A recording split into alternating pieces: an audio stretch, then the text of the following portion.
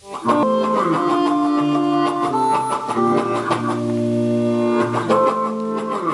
Myrna McCollum, Métis Cree lawyer and passionate promoter of trauma-informed lawyering.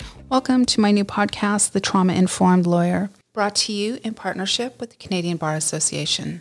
I believe that law schools and bar courses are missing a critical competency requirement in their curriculum, trauma-informed lawyering. Becoming a trauma-informed lawyer will, among other things, challenge you to critically reflect on your personal behaviors, beliefs, and biases, call on you to positively transform the way you approach advocacy, guide your practice to avoid doing further harm to others, and ask that you commit to remaining open to learn new and old knowledge you didn't know you needed before beginning your career. Your education starts right here, right now. This podcast comes to you from the traditional, unceded territories of the Squamish, Tsleil-Waututh, and Musqueam people.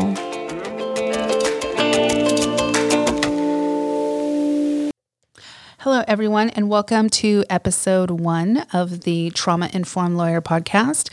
I'm your host, Myrna McCollum. Thank you for listening. I created this podcast to educate, inform, and inspire lawyers and all interested listeners. Although I originally had law students, lawyers, and judges in mind when I thought about this podcast and who I wanted it to speak to, it really is for everyone, especially those who've worked inside the courtroom or with police services, advocacy organizations, and just, anyone committed to access to justice. So I went to law school for a couple of reasons. One was I knew pretty early on that I would likely become a lawyer. It was all that I wanted from the time I was about 16. I had watched an episode of Man Alive, and there was a young Indigenous guy on the show being interviewed by the host, and it, of course, captured my attention because I never saw Indigenous people on TV. And this fellow was being interviewed about his experience with the justice system. The host had asked him to share his experience and perception of the justice system. And this young Indigenous guy said, "It was a white man who arrested me, a white man who defended me, and a white man who sentenced me to prison. And it was a white man who locked the door when I was on the inside. And it wasn't until that moment when I arrived on the inside that I finally saw my own people. Just knew then it was possible for me to become a lawyer. I absolutely was going to do that." And as I got a little older and I started to watch lawyer shows, one thing I noticed about lawyers were they were all kind of cutthroat and no one really gave a damn about anybody. And it was all about strategy. And it was, that phrase, like there's no crying in baseball. It kind of felt like there's no crying in the practice of law. And that was really attractive to me. I didn't want to deal with people's emotions. I just didn't want to have to console anyone or help anybody was having an emotional break. I know that probably sounds hilarious. However, I had a lot of history with trauma, and as a young girl, I was quite shut down and quite angry, and last thing I wanted was to be around anyone's emotions because I couldn't even handle my own. So I thought law looks so attractive to me right now. And then I got into it and, the curriculum seemed to mirror a lot of what I understood law to be, or at least like how you approach the practice of it. Definitely not holistic, identifying issues, not really identifying people. The focus was on legal issues. It wasn't on individuals. It wasn't on people. It wasn't how people were experiencing the crisis that they were in or the trouble or the challenges that their legal issues were bringing them. And that was awesome. Previously, I had no interest in criminal law. However, I really needed to get over my fear of public speaking, and I really wanted to learn how to be a litigator. And more importantly, I wanted to serve Indigenous people, and where better to do that but in my home community. So I went back to northern Saskatchewan and I practiced criminal law. What I discovered was in a criminal courtroom, like the whole range of human suffering will meet you there. I was not prepared for that. I didn't know how to deal with people in crisis, like emotional crisis,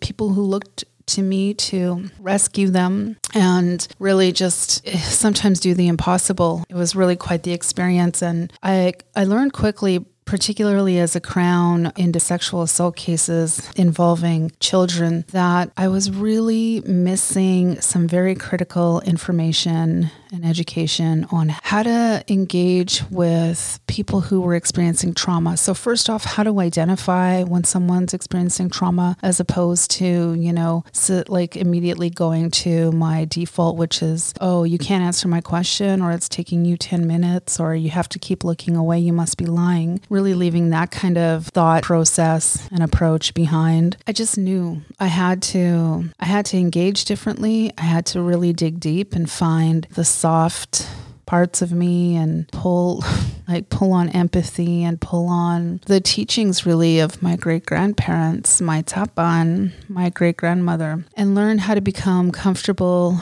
with silence and patient while someone tells me a story, and to just show someone respect. If respect means not looking at them when they're talking to me about something quite humiliating and devastating, or just giving them the space they need to say what they have to say. Anyway, as the years went on and I became an adjudicator in the Indian residential school claims process, I was required to essentially examine people and really take them back to a time and a place that I'm sure not one of them ever wanted to go back to. You see, our legal processes were never created to be trauma informed. In fact, in my view, I think they are the opposite. They're quite traumatizing. And so as I was examining people and witnessing all of their trauma and pain and shame and heartbreak firsthand, I had to learn really quickly how to be different, how to do what I had to do in a way that afforded them some protection from the traumatizing process that we were all in while still maintaining neutrality. And so I just started to adapt my approach and learned how to do my job in a way that was not so reactive,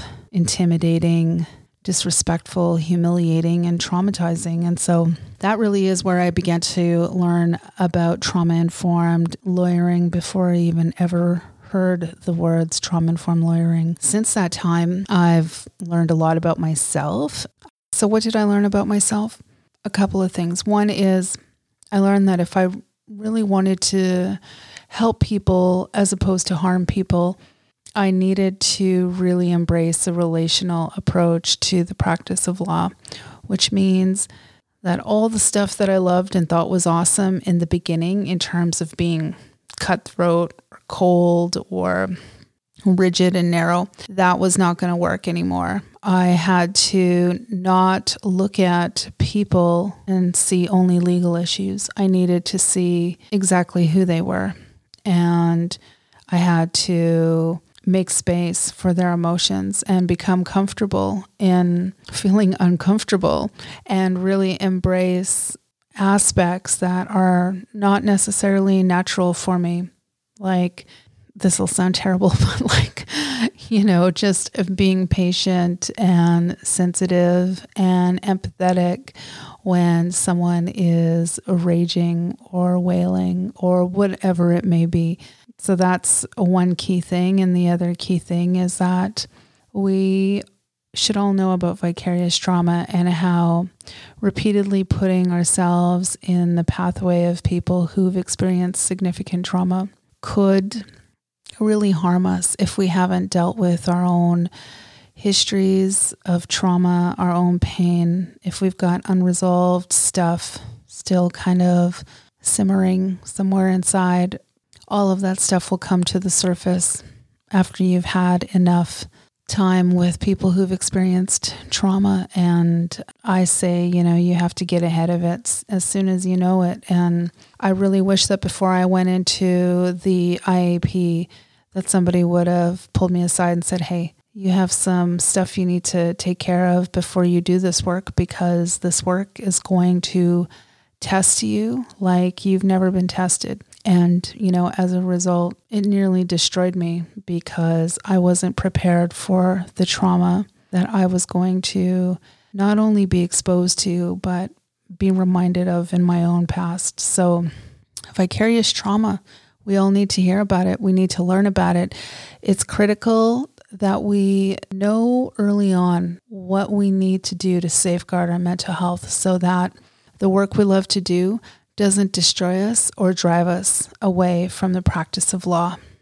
I don't want to ever see another lawyer go through what I went through and what I know others have gone through just because they love their job. They love helping, advocating, listening, and trying to deliver some semblance of justice for people who experience significant harms and injustices by Canadian law and policy, or the behaviors of others. And I want you to think about why you went to law school, why you became an advocate or a frontline worker. In your chosen profession or practice area, consider how often you're met with an individual who has experienced recent trauma or an individual who's brought their anxieties, anger, and fears to your door. How did you respond to their emotions? Did you ignore their emotional state? Did you feel prepared to or equipped to respond? Do you wish you would have said something or done something different in the way you chose to respond? Do the emotions of others make you feel uncomfortable?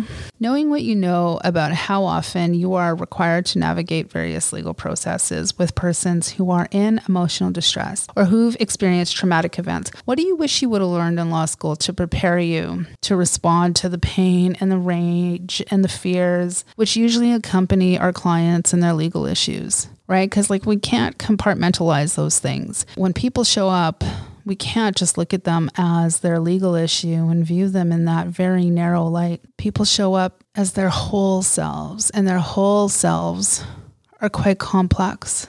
And so I believe that we as lawyers ought to be able to recognize a whole complicated, messy person rather than just focusing on a very single, narrow legal issue and ignoring everything else. So this podcast will fill the educational gap we've all experienced and help you learn now what you should have learned then about trauma, trauma-informed advocacy, vicarious trauma, and how to protect your mental health so you and your career can go the distance. All right, so that's my first show, folks. I hope you enjoyed it, and I hope that you will come back for more. Join me next week for my illuminating interview with Gabor Mate, who is a world-renowned expert on trauma and addiction. Thanks so much for listening.